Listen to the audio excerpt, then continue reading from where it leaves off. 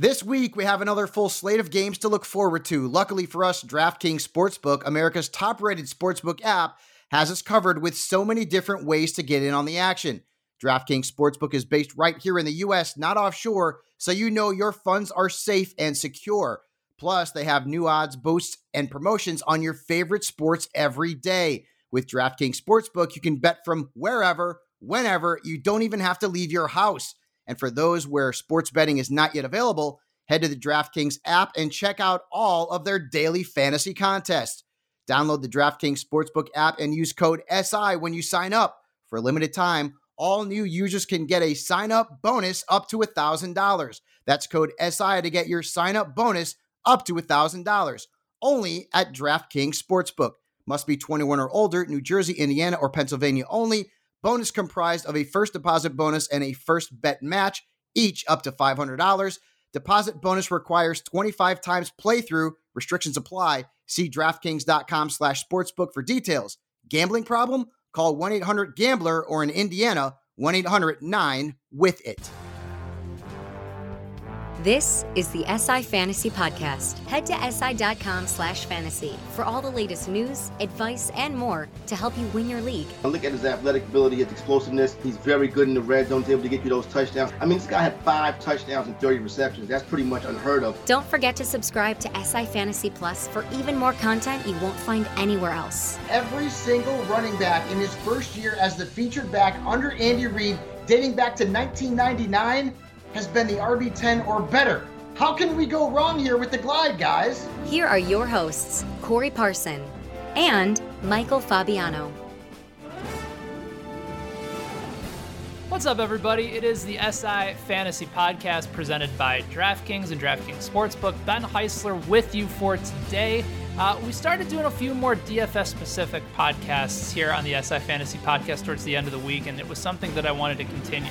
Thanks to John Boy Beats, who joined us last week, John Jackson. He was awesome, really enjoyed our conversation, and I wanted to stay home a little bit and talk to a guy that I haven't really had a chance to get to know, get a chance to talk to, other than just some back and forth emails and some tweets. And the fact of it is, we work together, and his article on SI Fantasy each and every week is the staple of our DFS coverage. So Steve Renner, the original SD Chickens, is on with us today. What's up, Steve? Appreciate you hopping on, man.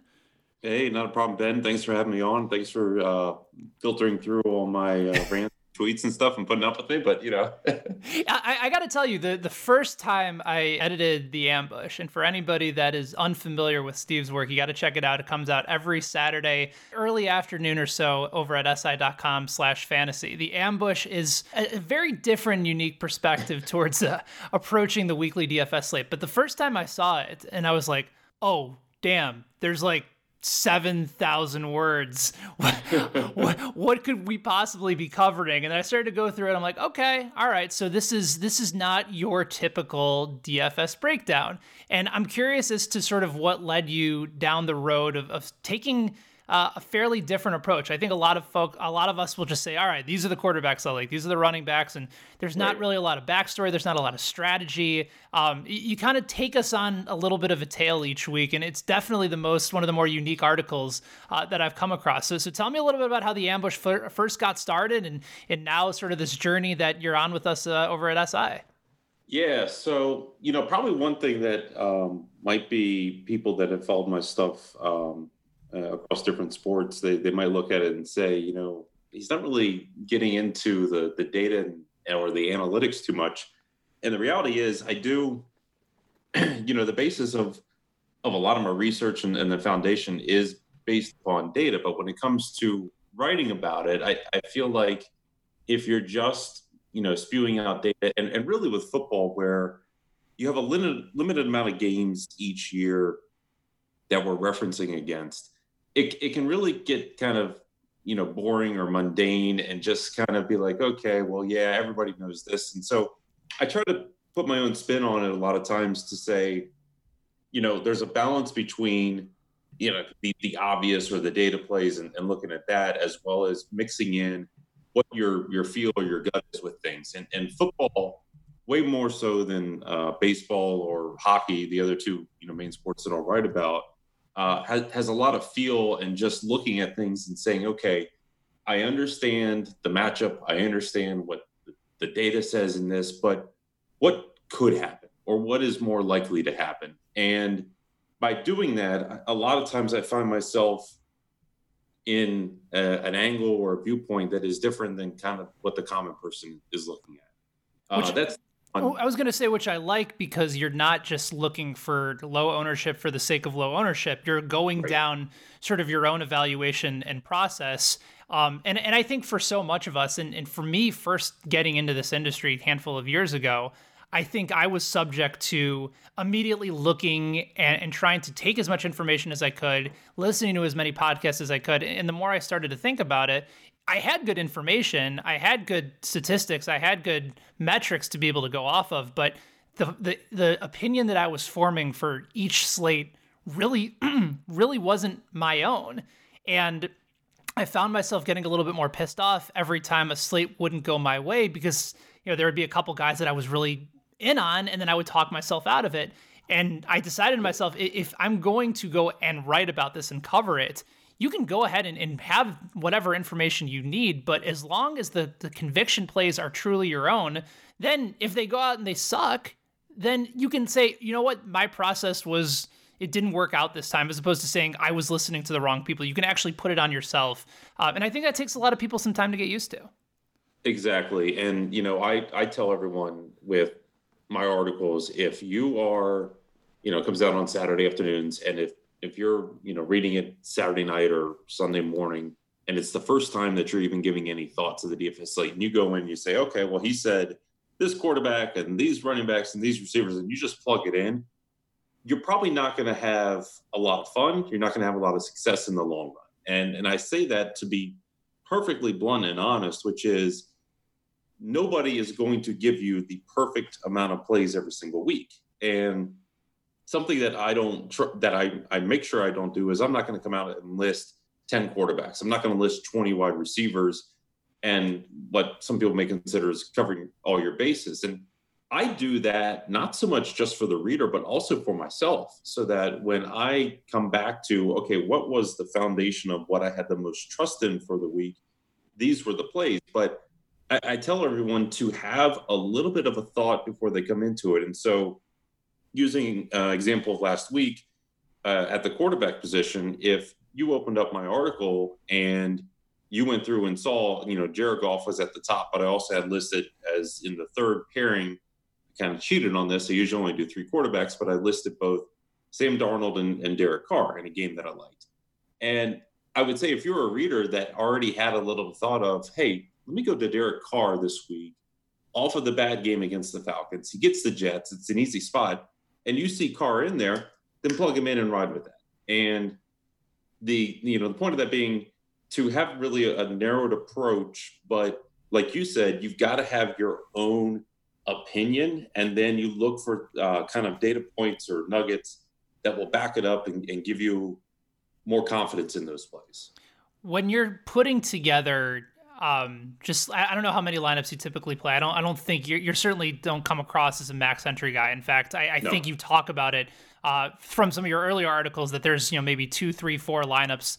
If you really like them, those are the lineups that you're going to be playing, because it's advantageous for a fantasy writer to say, all right, these are the guys I like, and then you go out and you max entry, and it's not really transparent. Right. So I'm with you there, and I like the fact that there's only a couple of lineups that you'll play week in and week out. But when you're in the process of assembling a lineup, obviously it's going to change from week to week, but do you find yourself following certain trends? Are you typically paying down at quarterback and tight end? Are you usually trying to get, even if it's a chalk stud running back in? Like when you're making sort of that initial lineup, is there anything that you've noticed over your process over the last handful of years that you're like, yep, this kind of is lining up right? So I usually will be 5 lineups or less. For the main slate, I'll have, my main lineup.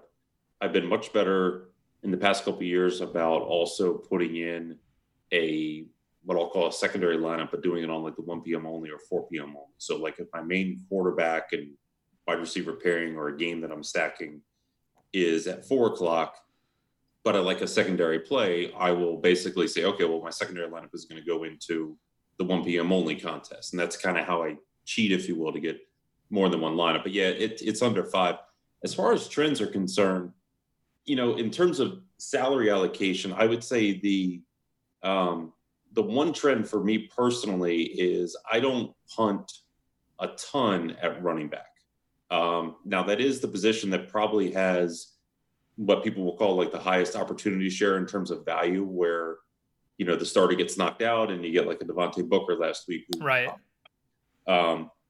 who absolutely hate it. But I tend to look at the running back position and say, excuse me, I want someone that I'm going to trust there. And the big reason for that is the way that DraftKings does their pricing and scoring, the value is usually going to be at that third wide receiver spot, where I can get someone, let's say 4,500 or less. And because they're getting a full point PPR and on a normal size slate, there's going to be plenty of options that you can dig down and go through there and say, this guy's in a really good spot to exceed his value just based upon his reception volume. And then you get the bonus of, if he gets 100 yards receiving, you get a big play receiver like Andy Isabella early this year was an example of someone that category. So probably the receiver position is where I look for value.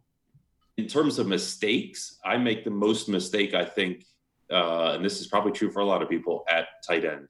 And I take the cheese way too often when you get a $2,500 tight end or $3,000 tight end.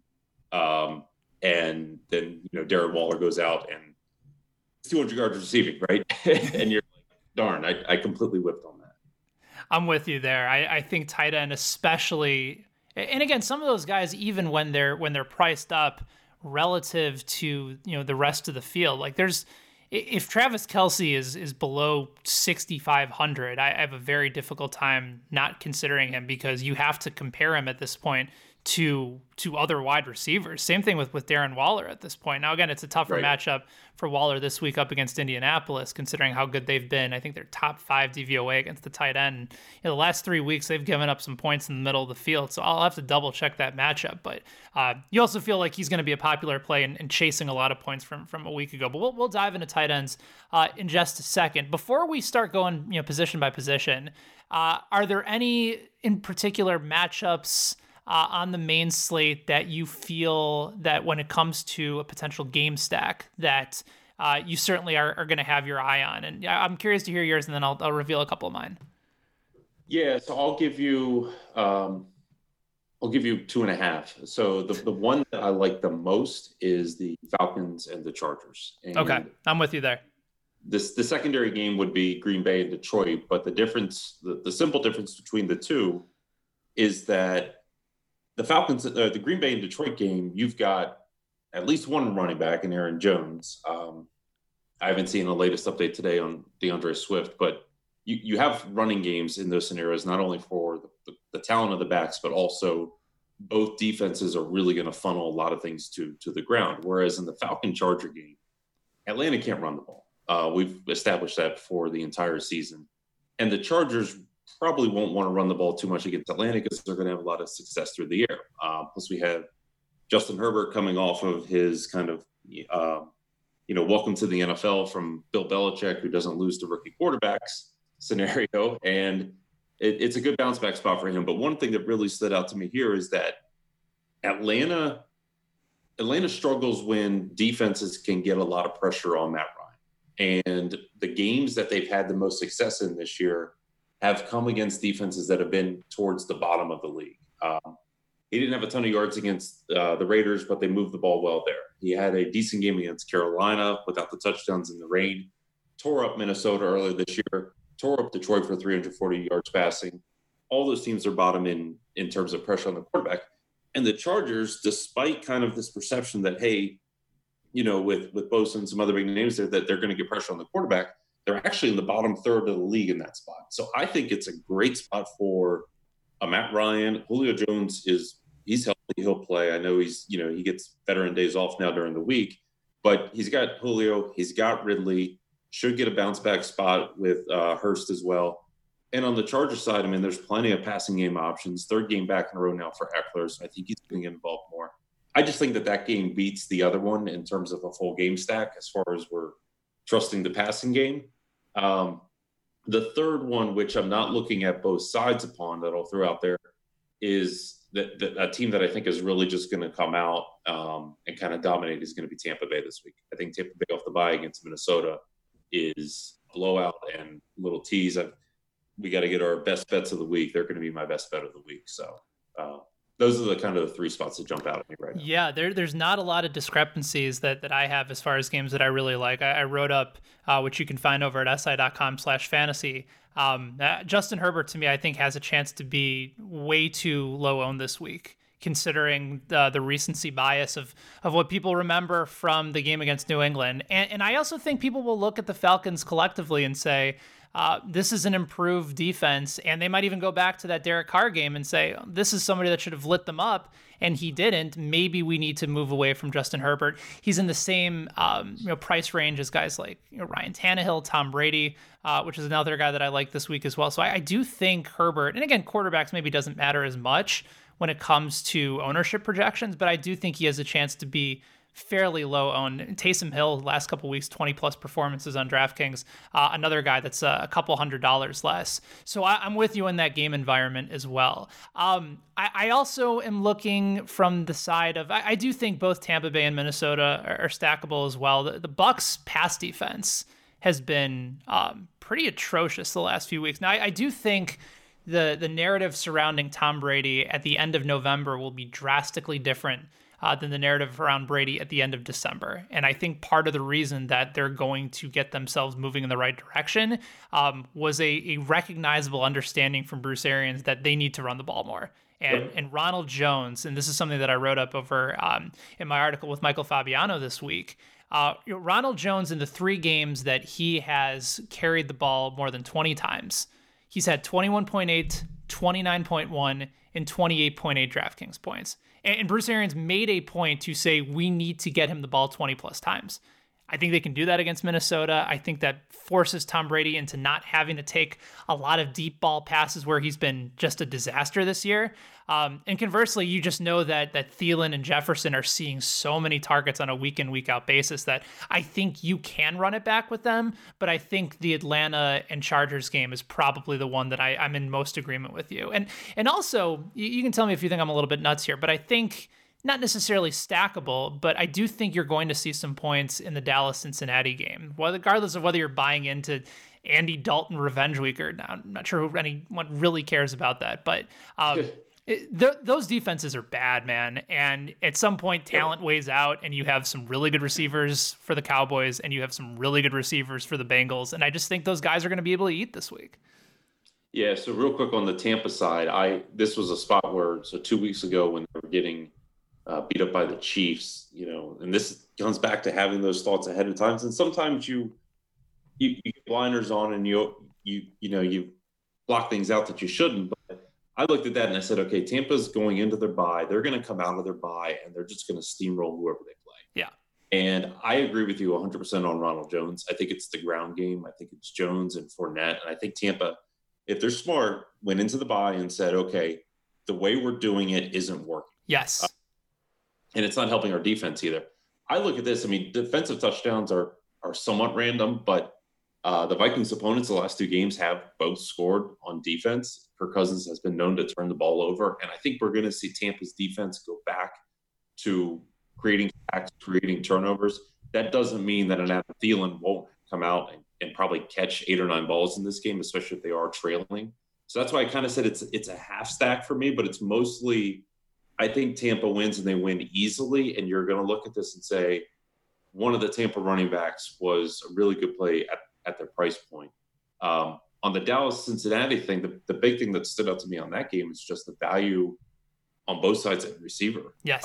Dallas, since they played Tuesday night, Michael Gallup, the initial ownership projections, I think are way too low on him. I got to imagine he's going to come in pretty high, but with like a 10-target game that he had against Baltimore, and now he goes up against Cincinnati. So there's definitely enough smoke, if you will, in that game to kind of cherry pick it for value. No doubt about it. All right, so let's dive into some positional plays that we're going to be in on. And again, I encourage everybody who's listening to go back check out the ambush when it comes out on Saturday afternoon. It's not only a really informative article, but you'll have a few laughs along the way. You'll get a pretty solid kick out of it. It's one of my favorite articles to edit over the course of the week from our guest, Steve Renner, here on the SI Fantasy Podcast today. All right, so I think when you look at the top, it's another opportunity for somebody like Mahomes, who, granted at 8,100, is going up against a somewhat formidable Miami defense who's been known to take the ball away. The difference is that Mahomes doesn't really turn the ball over, and you're still considering paying up 8,100 at the quarterback spot. I think this is an opportunity to really consider those guys that are in that high $6,000 range. We talked about Justin Herbert. We talked about Tom Brady. I know you've been on Taysom Hill the last few weeks as well. And then whether or not you're buying into Ryan Tannehill at $6,700, when I think a lot of folks might be afraid to go back to Derrick Henry, and I think that's a mistake. This feels more so of the Derrick Henry week compared to the last few weeks, when I think it was a good contrarian play to move away from him. So tell me how you're looking at the quarterback spot. And I know that the Chargers can bring some pressure against Matt Ryan, but at $5,700 against a defense that's been gashed all season long, he certainly has to be in the conversation and in the mix as well. Yeah, I really like Matt Ryan.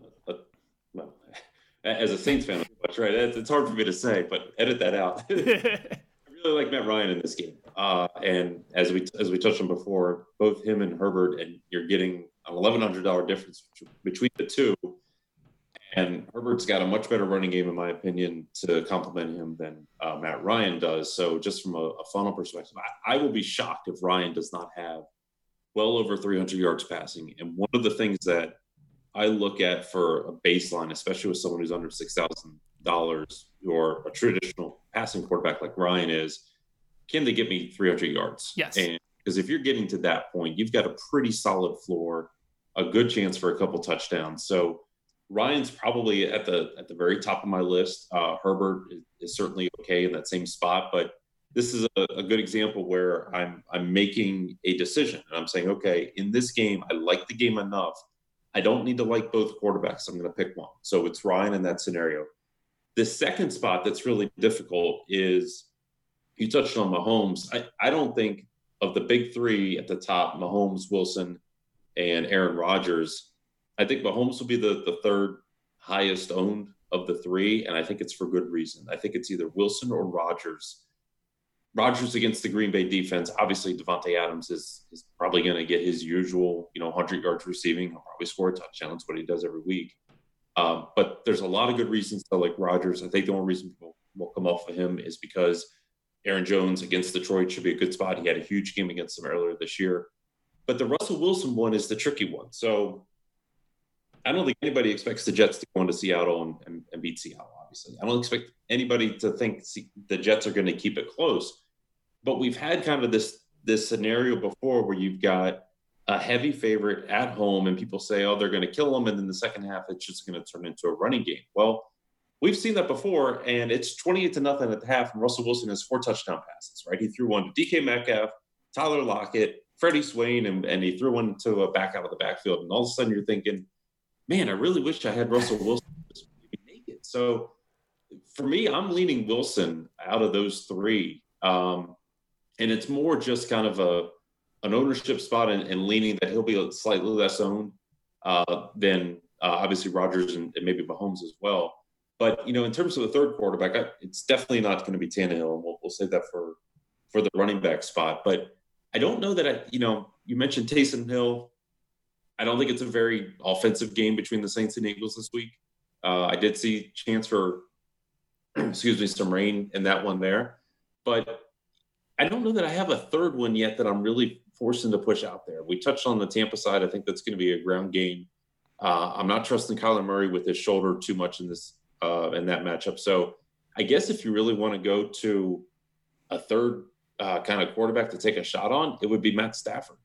Just looking at that Green Bay Detroit game and saying, okay, there's going to be points scored in this spot.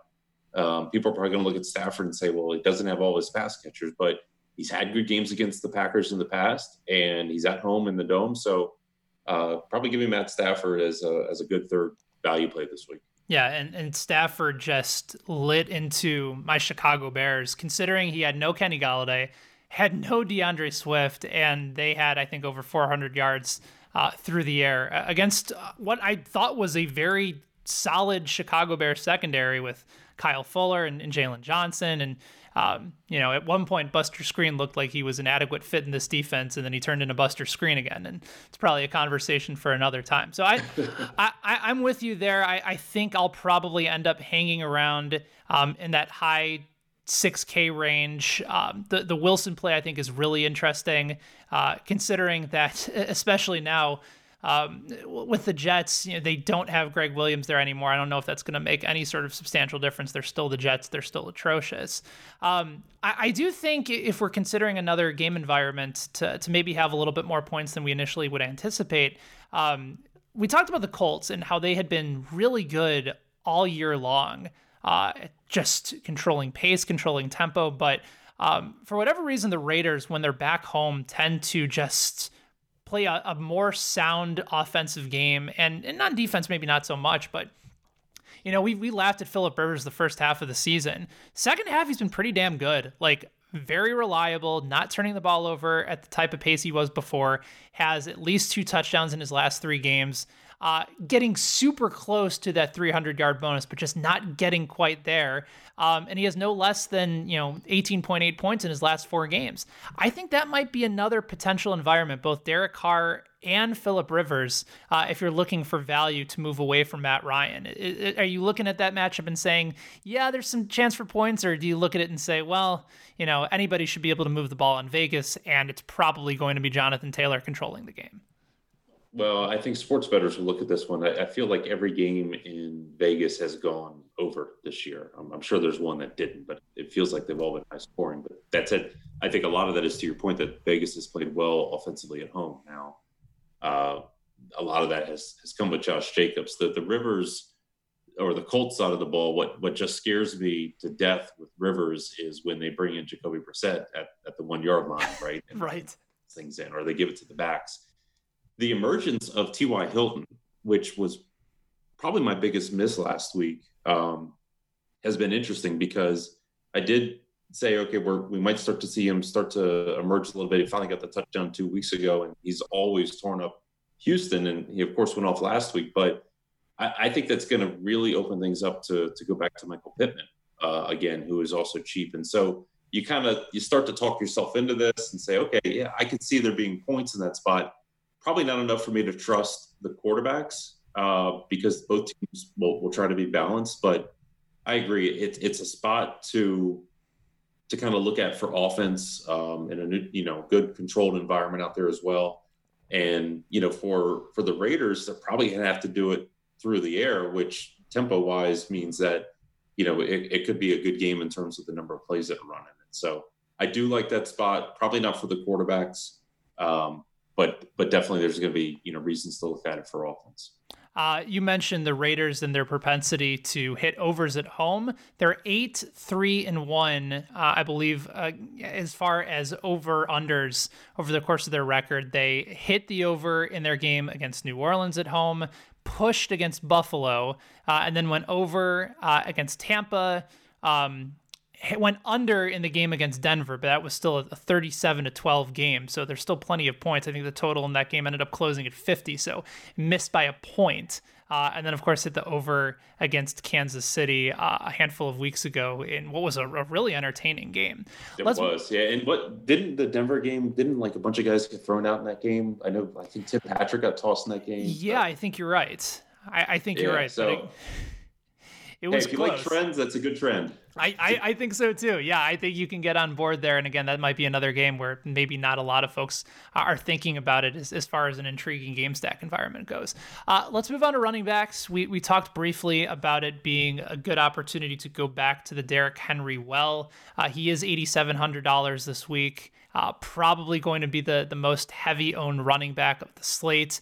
I want nothing to do with Dalvin Cook this week at 9,400 going up against the Bucs defense. And you also mentioned from a game environment perspective, if we believe that the Tampa's going to go out and mollywop them, it doesn't bode well for Dalvin Cook, even if he gets involved in the passing game a little bit more. But are you looking at those top guys? McCaffrey at $9,200, assuming he's back against Denver. Henry in a very advantageous matchup against Jacksonville. And you have guys like Aaron Jones against a bad Lions team. James Robinson always seems to be in play against Tennessee. They got gashed last week. And then Austin Eckler, who is at $7K, going up against the Falcons. And that just seems like another juicy matchup that you can even stack him up with his quarterback. So tell me about your process when it comes to running backs for week 14. So for this week specifically, I don't know if I wrote about this last week or not, but here's some Derrick Henry numbers. This is his carries for this season. In his home games, it's been 15, 19, 21, 20, 22, 19. It's a decent amount of carries. On the road, 27, 28, 18 in the game against Cincinnati, where they just laid an egg, 26 and 31. And, I picked up on this a couple of weeks ago and looked at that and said, the Titans, for whatever reason, when they go on the road, are going extremely heavy towards Derrick Henry.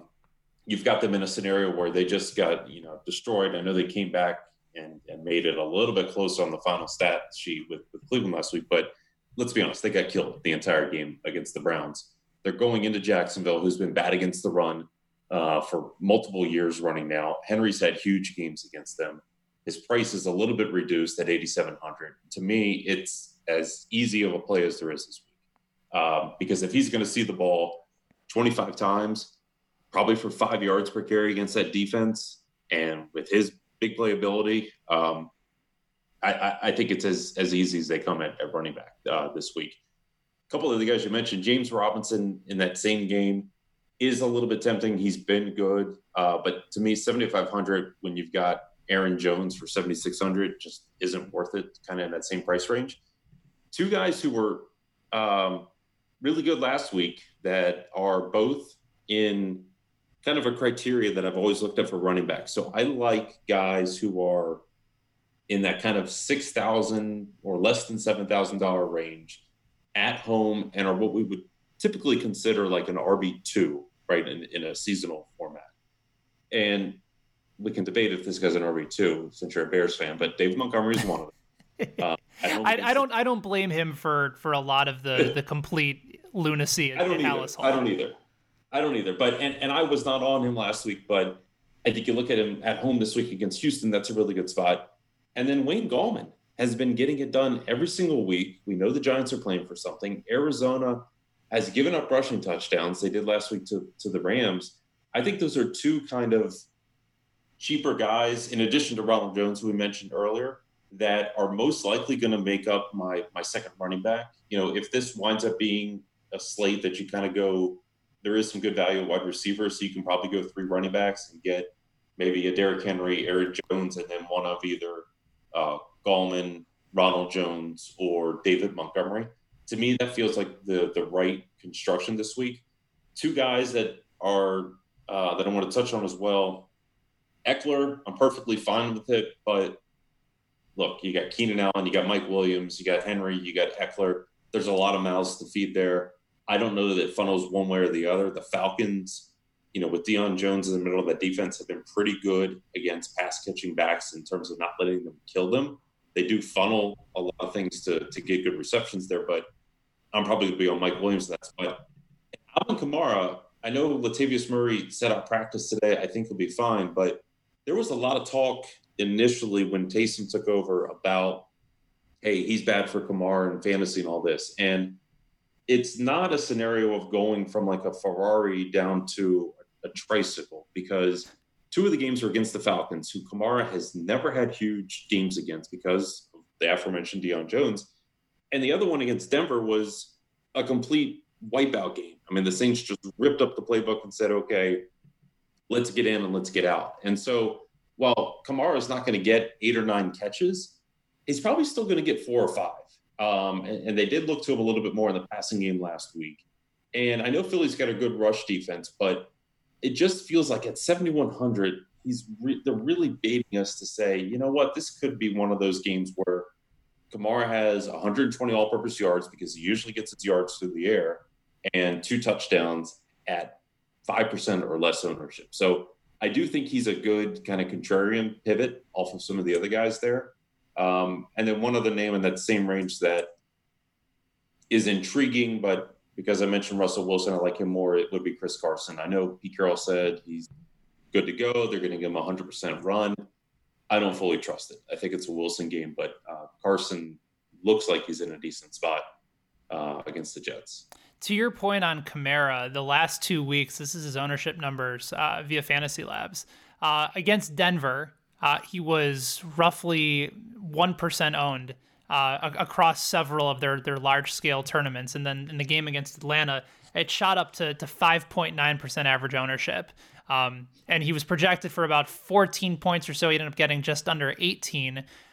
Still played 48 out of 78 snaps, had 15 rushing attempts. In fact, the last 3 games, when everybody was worried about Kamara getting any sort of volume with Taysom Hill, he still is getting rushing volume and scored a rushing touchdown.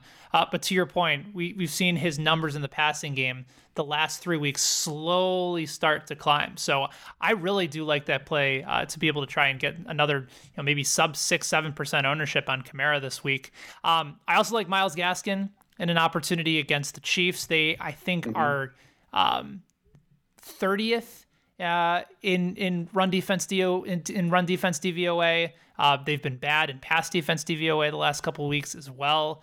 So Gaskin, especially if you envision a scenario in which the Dolphins are trailing, and I do, that certainly looks to make sense. And then, we were both on the Kenyon Drake train last week. Didn't end up working out, but if you're convinced that Kyler Murray is not at 100%, and part of the reason that I love Drake last week was because he led all running backs in fact, I think he led all players in red zone touches. Like when they were around the goal line, this dude was going to get the ball.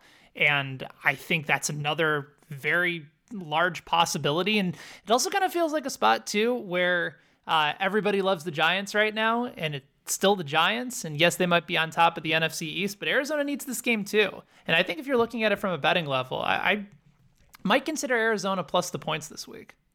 Yeah, I'm showing Arizona currently laying points, and maybe I need to refresh my numbers there. But I agree. I kind of lean Arizona finding a way to win this game. The Kenyon Drake, he almost had a second. You're right. I'm sorry. I think at one point I might have seen it as something else, but I think right now Cardinals minus 1.5, and to me that's still probably fine with so much love on the Giants right now. I agree. And I bet a lot of the money will come in on the Giants. But yeah, Drake almost had a second. He ended up fumbling the snap with Kyler. And my thought process was the Kyler shoulder, they're just not going to let him run there. And we kind of saw that. So I'm good with the Drake play. I do think Chase Edmonds gets involved a little bit more there as well. The other name I was going to throw out too, it looks like he's trending towards playing, is DeAndre Swift. And if he is in, he's priced up a little bit higher than people would expect him to be at 6,500. So I think he goes way overlooked against the Green Bay defense that you should be able to run against. I know the Eagles, for whatever reason, couldn't do it with Miles. Yeah, we were both on him last week too, and that ended up being a big disappointment. Huge disappointment. But I think you have to look at DeAndre Swift in that spot for the Lions because that's really the process to beat them, to beat the Green Bay defense. So he's the main guy, and if he's out, then I'll look at Stafford a little bit harder. But the other one last thing on Kamara, I don't look if I thought it was a complete smash spot for Kamara, I would make him number one. I hope he doesn't have just a boring game, because the way his price is trending down, they play the Chiefs next week, and if we get Kamara even cheaper than 7,100 against Swift probably back, I mean it's going to make him like a 70% owned play. It's a Yahtzee. Yeah, it won't be fun. So. From the wide receivers, we touched on a handful of these guys. Devontae Adams is still at 9,300, and I suppose you can even make the argument that that's not high enough considering his consistency and his volume and his ability to get touchdowns every week. Tyreek Hill comes in at 8,500 for the Chiefs on the road against Miami. We mentioned Keenan Allen, Julio, both in great spots if you're looking to stack that game. If it's a Russ game, then I suppose you certainly have to consider paying up for DK Metcalf, although he is the third most expensive wide receiver on the slate at 8,400. A couple other intriguing options. We mentioned Kyler Murray and Arizona possibly being a little bit underlooked. I think from a low ownership perspective, DeAndre Hopkins saw the amount of targets and volume that he needed last week. And while he didn't end up winning the game, I thought even though he only finished with 8 catches for 52 yards, he was still targeted 13 times. I don't think that goes away against James Bradbury or whoever is going to be covering him on the Giants. So I think he could be a sneaky play even at 7,600. Trying to figure out what's happening with Carolina right now, because I think at the moment, DJ Moore and Curtis Samuel are both on the COVID list. That leaves Robbie Anderson at $6,200. In a good spot, I think, against Denver this week. The Broncos defense, I think, has put up a fight in these last handful of games in pretty tough spots. So I always think he's somebody to consider as well. There's a lot of intriguing plays, and I feel like this week in particular, Steve, you got more high-priced guys, I think, that we need to be considering more often than a lot of the value plays that typically jump out. Yeah, so there aren't many value plays like you mentioned, especially at, like the tight end. Well, tight end, there's always a bunch of cheap guys, but running back there, it hasn't opened up as much this week. Right. We talked about a few of them in the Cincinnati and Dallas game. Like T. Higgins is 4,800, Michael Gallup 3,800. So that might be an opportunity. But as far as the not guys, as much as in weeks past. Correct. Right. Now the Denver Carolina game, that's a game I've crossed off, and that's something I try to do is I cross off teams or games because I'm like, look, if the team that was 7th on my list beats out the first 6, then I just had a bad week, right? So I'm not going to worry about that. But we didn't do any show prep, and you just hit on probably, I think, the most important player of the week, and that is DeAndre Hopkins. So you and I both like Arizona in a game that they really need. And if you look back at Hopkins, yes, Bradbury is good, but he's had probably the hardest stretch of games in terms of number one receiver against number one quarterback in his matchup. So he's had, in no particular order, Tre'Davious White, he had Stephon Gilmore, he had Jalen Ramsey, and then I'm drawing a blank on the other. This is where I should have wrote it down, but he's had 4 of his last 5 weeks have been against Xavier Howard, against like elite number one corners. And so he's basically going to line up against Bradbury and be like, okay, he's good, but I actually have a shot this week. The problem is, and I'm going to highlight this in my article, there's a really good next-gen stat out there about Hopkins right now over the last 3 weeks and the routes that he has run, and none of them have gone beyond 10 yards down the field. And I just look at that and I say, knowing what we know about Murray's shoulder getting banged up, he's not running near the goal line. Is there a lot more there than they're letting on to? That said, it's a great spot for them to just drop back and say, we're going to get the ball to Hopkins the entire game, much like week 1 when he got, 18 targets, I think. Mm-hmm. You could see one of those games here this week. And with everybody going over to Devontae Adams, I think it makes a great spot to look at DeAndre Hopkins as probably the top number one receiver. Plus, in the case of Adams, I think you've got a great kind of leverage scenario here where you can look at a guy like an Allen Lazard who has that big play ability down the field. And for whatever reason, in my mind, all I think about Rodgers in Detroit is him just chucking the ball 50 yards down the field. So to me, I think you've got pivots off of Devontae Adams in addition to an Aaron Jones there. So Hopkins is my favorite high-end guy. If we go to the low-end spot, for me, it's Mike Williams at 4,700. Big physical receivers have given the Falcons problems over the years. He doesn't catch 100% of his targets, but he does have some big playability down the field as well. So I think 4,700 in a potential shootout is a really good spot. And then, again, I'm not seeing a lot of buzz around Michael Gallup yet, but I think as people gravitate towards that at 3,800, which is a decent play, CeeDee Lamb is going to get completely overlooked at 4,800 for the Cowboys this week in the game that we touched upon as having good value. So I think you can get away with maybe 2 mid-range receivers into your lineup this week because there isn't an obvious value as opposed to normally just one mid-range wide receiver. And then going back to my Matt Ryan play, he doesn't score a lot of touchdowns, I know, but Julio Jones at 6,600 is a very tempting play.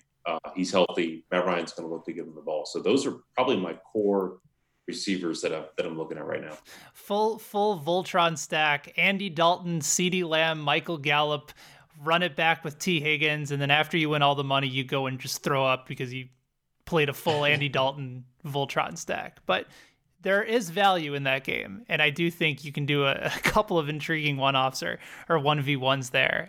So it's good to see that those are also options that you and I are on the same page about. That's always good to be able to go over. Yeah, the one thing on the Bengals side, I do lean more Tyler Boyd, and I need to go back and double check just who's been lining up where. But I mean, the slot has been killing the Cowboys most of the season, so he would probably be the guy that I would look at for the Bengals the most. Not that I'm not a big T. Higgins fan.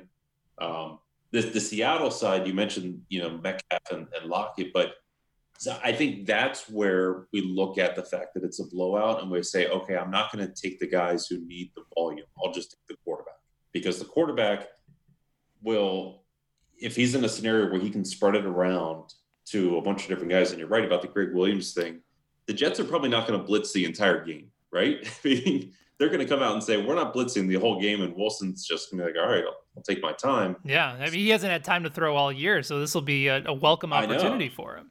I mean, he's going to be picking guys out of the stands if there were touchdowns too. So, in fact, probably one of my deep sleeper calls this week might be, going back to the Freddie Swainwell from earlier in the season. But I would look at Wilson to get the exposure there.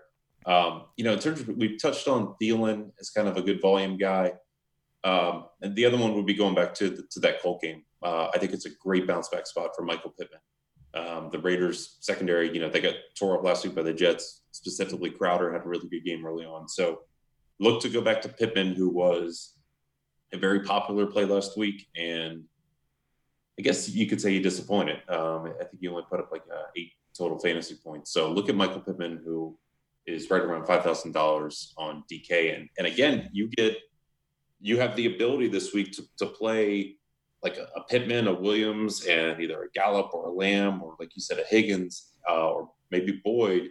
And you've got these 5,000 or less receivers who, if they get 5 catches for 50 yards and maybe a touchdown, they're giving you 3X. Mm-hmm. So you can do that, pay up for a Henry, pay up for an Aaron Jones, and give yourself a really good floor lineup, if you will. Let's move on to what has been, for both of us, somewhat of a pit of misery, and that's the tight end spots. Obvious price discrepancies with the guys at the top, with Travis Kelce at $7,400. Just so good, so reliable. Pretty much you're looking at 8 catches for 3 consecutive weeks. He's had over 100 yards in 4 of the last 5 weeks, and the one week he didn't hit it was 8 receptions for 82 yards on the road against Tampa Bay. So Kelce always going to be a solid play regardless of the price. Darren Waller always going to see plenty of targets, just a matter of whether or not he gets into the end zone and how many yards come along with it. No less than 7 targets in the last 3 weeks. In fact, the game against Denver, he had 5 targets, and that was his low since the end of September, a 5-target game at the tight end spot. So he's available at $6,800. Once you go down to those lower tiers, TJ Hawkinson hanging around at $5K against Green Bay. You have Evan Ingram at $4,300, and that's where you're really going to see the bulk of these guys. Mike Gesicki at $4,500 for Miami. He's got back-to-back touchdowns. Hunter Henry seeing plenty of red zone volume as well. Robert Tonyan, or however you pronounce his last name. Good matchup against Detroit as well. And Logan Thomas really had an outstanding game up against a good defense in Pittsburgh as well. Had a season-high 9 targets, caught all 9 of them for 98 yards and a touchdown. He also has back-to-back touchdowns. He comes in at $3,300 because the prices did not move. Probably, I would say, though, Steve, that Thomas, with that price point, is set to be maybe the highest owned tight end on the slate. Perhaps him and Kelce share that honor this week. Maybe Waller gets involved as well. But who are some of the plays that you have your eye on heading into week 14? Yeah, Thomas, I'll start there. He's an interesting one. I did not have him circled too much, but you're right. He will, at that price point, be fairly popular coming in because they played on Monday, and he looked phenomenal. And I actually had a really good Monday-only lineup that got saved by Dawson Knox, who, of course, was playing against the team that Logan Thomas is now going up against. So I get it. It makes sense. He looked really good. They're obviously going to him a ton. And at $3,300, you're getting a pretty easy play. Some people are talking about, all right, Jordan Reed on the other side, revenge game, yada, yada, yada. I'm not buying into that too much. But, yeah, it's another week where I'm going to say, yeah, Kelsey's great. No, I'll play someone else. Yeah, Waller, on DK, I'm not playing him there. I did have him on other sites last week. But, Gesicki, to me, I think that's a really good spot. Miami is, you got to think, is going to, have to move the ball down the field against that Chiefs offense to keep up with him. And he had double-digit targets last week. As you mentioned, scored twice in a row, 4,500. It's a really good spot for him. Hunter Henry and Hayden Hurst are both on my radar, but it's another spot where I'm like, okay, I like the game. I got to pick where do they rank on, my favorite plays within that game, and it's probably not at the very top, but it's going to be probably between, for me, the Gesicki and down to that Logan Thomas spot. The problem with me at tight end is sometimes this is where, I get my blinders and I get the Saints fan in me and I look and say, Adam Troutman is getting more increased usage and he's still min-priced. I look at that, but it's a mistake, right? Because you want to get a guy who's going to get you 12 or more fantasy points. And for me, Gesicki is probably the one I feel the most confident in.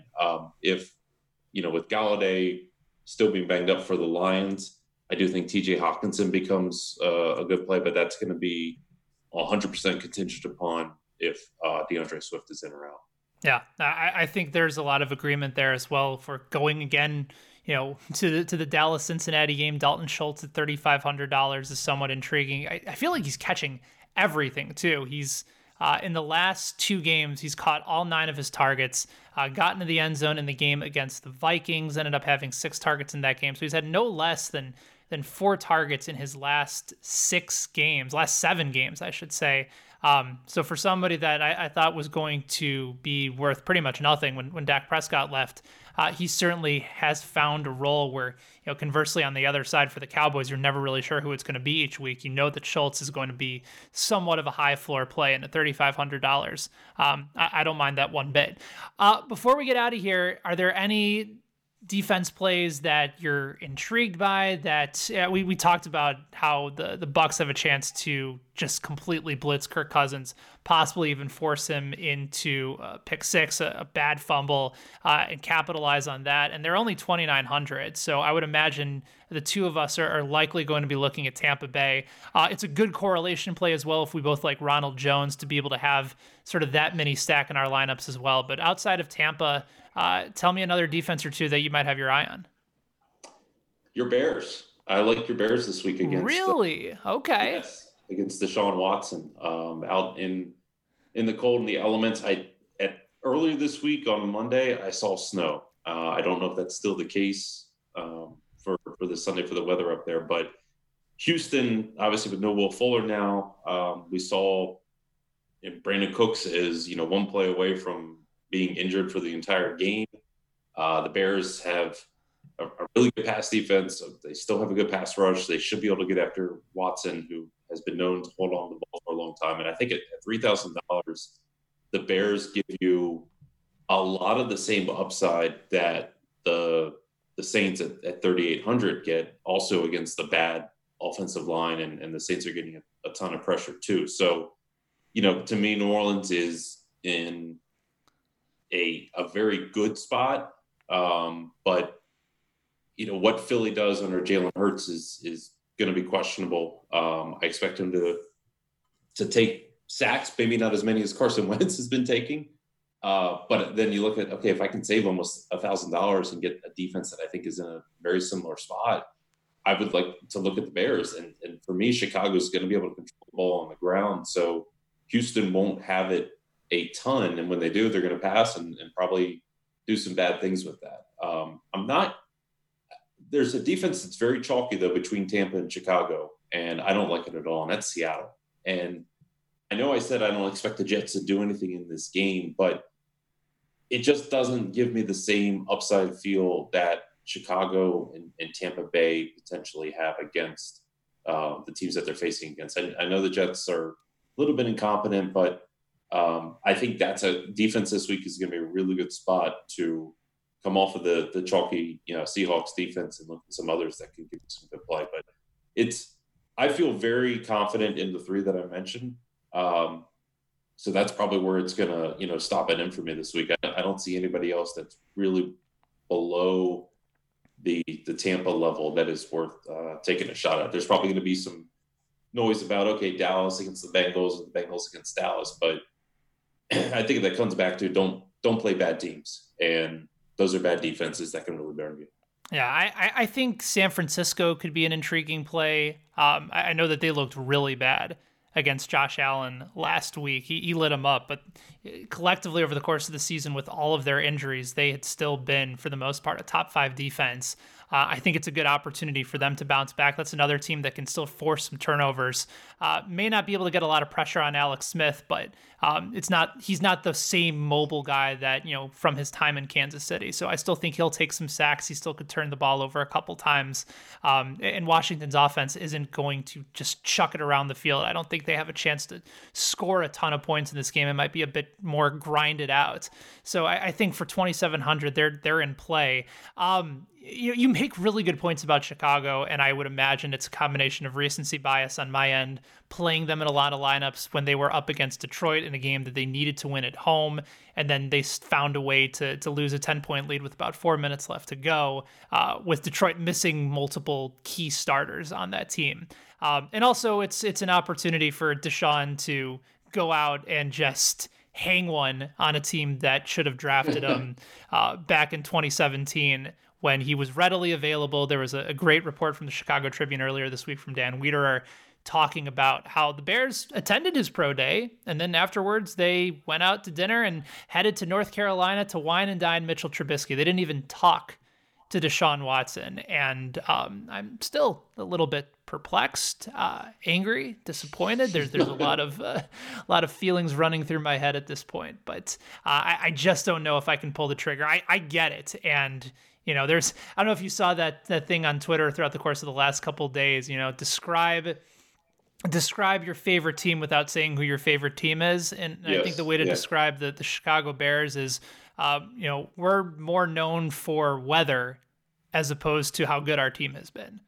Bear weather is what people talk about with the Chicago Bears, and not the fact that they haven't had a real quarterback since Jim McMahon, or they still show Sid Luckman in graphics. And anyway, that's again conversation for another time. But I think Watson, incredibly motivated to do well against a team that should have clearly had him, or at least Mahomes, in the early portion of that draft. Steve, this is a lot of fun, man. For anybody that hasn't had an opportunity to check out the ambush, I really encourage you guys to check it out. Become an SI Pro member. It's over at si.com/fantasy and si.com/gambling. There's a little bit of everything in the ambush. It's a full DFS breakdown. There's also some plays. There's a little bit of Q&A at the end, some gambling picks as well. So it's really a one-stop shop. And, I also encourage anybody listening to head on over to si.com/fantasy. My article with Michael Fabiano with some of our low ownership plays and values for DraftKings is out this week. Sean Child's projections are outstanding as well. Really, the whole team has been busting their ass over the course of the year to try and deliver a bunch of really good content. So, Steve, this was fun, man. Thanks for doing it. And let's get you back soon. Thank you. I appreciate you for having me on.